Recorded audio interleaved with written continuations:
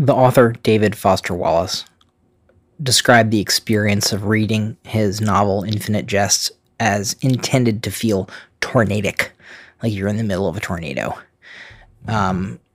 That's what the last several weeks have felt like. Police! No justice, no peace of these racist police! No justice, no peace of these racist police! I originally tried making this episode some kind of linear narrative, and it just wasn't happening, so welcome to the tornado of racism in America. Buckle up. George Floyd spent 8 minutes and 46 seconds gasping for breath.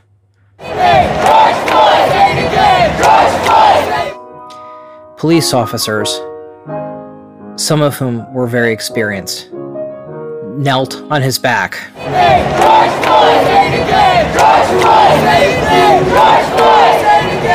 until he didn't breathe anymore. As a psychiatrist, I'm often emphasizing how the words we use to describe someone's death have meaning. So I'll say, completed suicide, not commit. And George Floyd was lynched.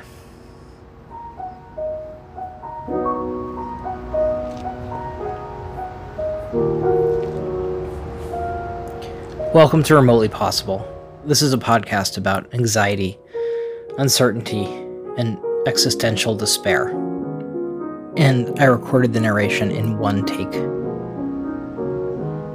because I wasn't gonna get it right a second time. So much of what we say about race is calculated and polite and wrong. So I'm not going to try to do that tonight. Here we go. Yeah, my general reaction to all this is fuck. A little more extended at the You can do it. Fuck. That's my teammate. She is a Winnicott coach at Brooklyn Minds, which is the mental health practice we work at together. She works in the community with patients, helping put their lives together. But tonight, she's a field reporter on The Revolution.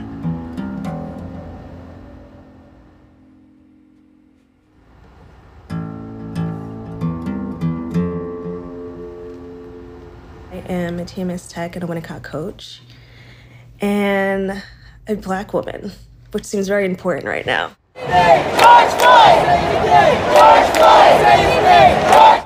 So I just got home from a protest in Flatbush. Police would not let us pass. We were chanting with our hands up, and after a while they decided to push the line backwards. We resisted, as in we stood there with our hands up. They pushed us, and when we wouldn't move, they started to pepper spray us.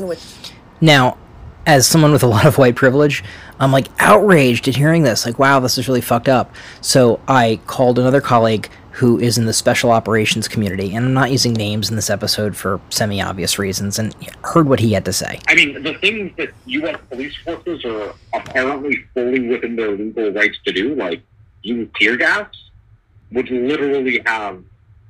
It's against the Geneva Convention. It's an actual war crime. We cannot gas a civilian population.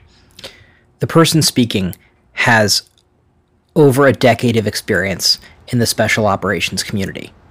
He has fought and killed for our right to do what my other colleagues were in the street doing, peacefully protesting.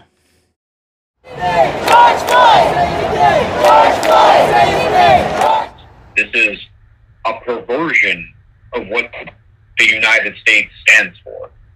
We literally invade countries who treat their people the way that our police forces are on camera treating America. People started to back up and run, and they then started to hit us with batons. I fell, and then we reformed the line.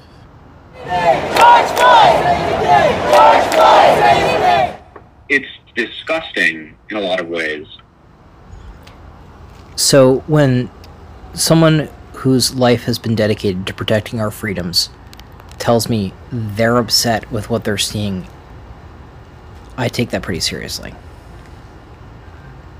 Well, the other night, last night, when the cops and protesters were getting into fights and the cops were trying to push back the protesters, I saw them bring out the batons and like start attacking people. And each time they tell us to back up and kept pushing us and pushing us. And finally, there was a frustration in the air and people started to act out. Now, as a psychiatrist, my life has been saved by police officers on more than one occasion. I have been physically attacked in hospital settings. The police have been called, and I have not died, and my colleagues have not died, thanks to them. And this is Flatbush, Brooklyn, New York, and these people are black people. Flatbush, at least the area I was in, is a predominantly black neighborhood.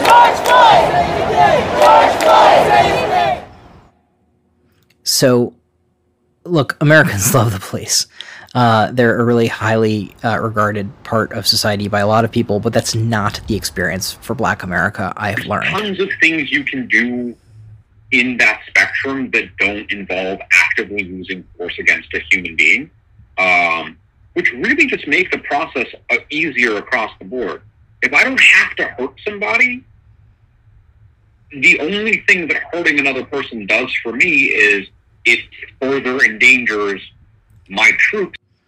Now, this makes sense to me, because having run the show in a psychiatric emergency department where I have to protect myself, other patients, and violent people themselves from getting hurt, sometimes we use violence, but oftentimes we don't. What started this particular instance is when 4 cops literally lynched George Floyd. And one guy, put his, Derek Chauvin, I believe is his name, put his knee on the man. We don't do that to terrorists who are actively trying to kill us.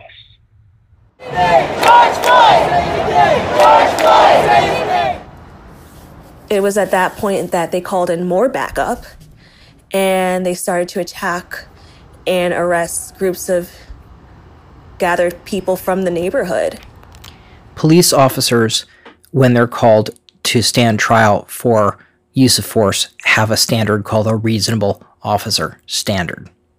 I have to make it relevant for me as a white person to watch humans be murdered by police and then people killing each other in the streets about it.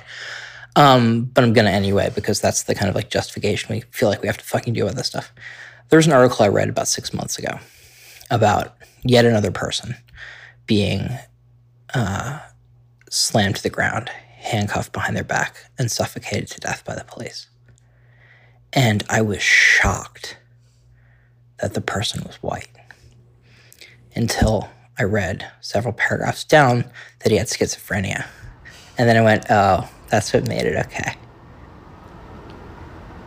Reasonable officers can only be judged on the basis of what someone would do in that one moment of terror when they have to decide to use force. I was so emotionally spent and so exhausted. And then we saw marauding bands of police officers going down the street just telling people to go home and attacking groups of people who were just on the street.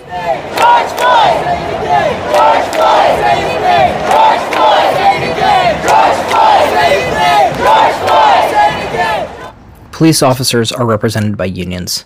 Those unions have spent 20 years bargaining for a lack of accountability to protect, in their minds, their members. This means police officers have the right to huddle and discuss their story before they have to speak to prosecutors. It means many other things. But importantly, whenever any officer stands trial, the jury is instructed per Chief Justice Rehnquist to not use the benefit of 20/20 hindsight in judging their actions, but only what a reasonable, that is, terrified person would do in the moment. Big deal. We literally have an entire job in the U.S. military to just validate whether or not we killed someone the right way. The court system is what's supposed to do that for police officers, but it doesn't. It just says, it's okay. That's an actual thing. We have entire organizational structures dedicated to the legality of murder. Or killing black or brown people in America, if you're a police officer, has literally never been ruled against the law. Ever. To not call it murder, to basically call it killing combatants. Like, that's what a JAG does. Overseas, when they're deployed, they tell you whether or not, like, you can kill this person. And sometimes, even though we can kill someone, we don't, because they have a much higher value as an intelligence asset, or for any number of other reasons, or they're not actively shooting at us when we go get them. That happens a ton. Because sometimes when you see 20 or 30 goons show up outside of your house, breach your door with a shotgun round, rush in, and then point all their guns at you, you're not going to fight back. And then, okay, well, he's not shooting back at us, so we're going to take him in, and then...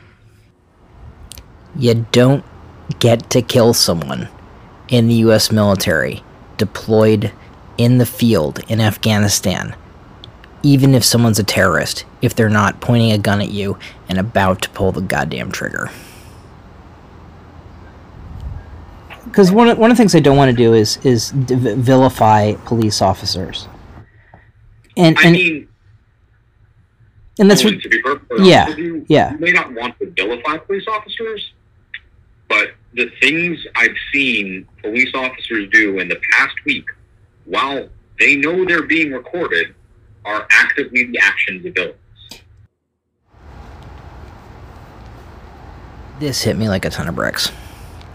This is not okay. But most of the time when people call for help and the police arrive, they're dealing with a crisis. And a lot of those crises involve people with mental illness. And police officers are being asked to do a thing that, like, it's a whole medical specialty. Like, I'm a psychiatrist. It was 45,000 hours of training to learn how to calm people down when they're really upset and they're having experiences that we don't have access to. And so if you're called to the scene of a crisis and someone's acting in a way that's really strange and really scary, and you have a gun and you've been told protect yourself, don't let yourself get hurt, don't let this person harm you, and you know nothing bad's going to happen to you if you pull that trigger, you're going to pull that trigger more often than not. And that's about 1,000 times a year. You're about... God knows. It doesn't even matter. The percentage of the time you're more likely to be killed if you're black and mentally ill. The fact that we have a statistic for that is fucked up enough. Help isn't helpful for black America, and that's just a fact of life.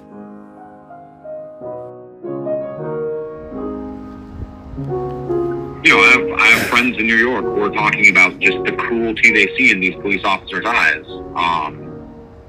And what's worse, what's truly evil about this whole system is, even in the throes of this violence, they're exhibiting racist and preferential behaviors towards white protesters versus black protesters, or brown protesters. Like they're actively, you know, taking it easier on white people because they're white. And this is just fucking killing me at this point. Look, what's happening in the streets is not okay. It's not been okay for hundreds of years. And police officers are part of a system designed to keep order, and order used to mean slaves. That's just why they're there. Things I don't even fucking think about, man. Like, I'll go for a run or a walk at night now. Sometimes I'll go on my own, but like, if I don't go earlier, like, Topa's like, well, I guess I just won't run. Like, one day I just asked, like, why do you just only run with me? Why do you only run with me? And she's like, we're in a quiet neighborhood in Florida, and I'm a black woman. Like, there's a bunch of Trump signs everywhere. Like, I'm not going running on my own. I was like, wow, yeah. I've never even thought along those lines. Like, I don't question my safety when I go places. I'm hyper vigilant for a lot of other reasons, but like, there's never a question in my mind. Like, if someone attacks me, it's an unexpected event. I'm not expecting that at any moment someone might just attack me for the color of my skin because I'm in a neighborhood. Hey, I'm Dr. Will Osei. I am a postdoctoral fellow at Brooklyn Mines. I am an African-American psychologist living right now in Bed-Stuy, Brooklyn. Dr. Osei is a scholar of racial tension and multiculturalism, and helped me explain what it's like for the black kids who I've been treating at Bellevue all these years. Funeral, but to the average African-American, this is a fact. This is not a revelation just because now we have better cell phone coverage of these crimes. I remember that I was in Cleveland the day after Tamir Rice was murdered in the playground. And I was working with 12-year-old boys in the Cleveland School District, you know. And I was devastated that day. And I went into that school expecting those boys to be devastated that their schoolmate, a kid they used to play with at the playground, was just murdered. And to them, it was nothing. It was more shocking because they knew a dozen people that had been murdered by the police. They knew that was just the latest murder that year. It just happened to be one that rose to the national conversation. But in Cleveland that year, there's probably 30, 50 police shootings. Like, my level of outrage at watching all of this, that's privilege too. Yes. Because to understand this as anything other than the rules of engagement would be a misunderstanding. Black America, for a long time, has known, watch out when you talk to the cops, because they can kill you. Nothing's going to stop them if they want to. And they do. On camera, and 1,000 other times every year. And I wish it was as easy as saying it was a couple or even a lot of bad apples, but that is not sufficient. As far as privilege goes, I'm a combat veteran in the Ivy League. I'm an Arab Jew, but I look white enough that no one fucking asks that question. I wear a suit and you can't see my tattoos. And I can fit in anywhere from fucking West Hampton to fucking, like, the slums of Bangladesh. Like, I'm good. You know what I mean? Yeah. I have levels of privilege that people use to run for the presidency. But the magic of America is that white privilege runs out as soon as power wants it to. My colleague's married to a black woman. And a huge part of this is, like, it's the tacit knowledge that, like, I'm married to a black woman. My kids are going to be black, and, like, this is like their plight. Usually, we'd have credits now. George Floyd. Ahmaud Arbery. Breonna Taylor. Trayvon Martin.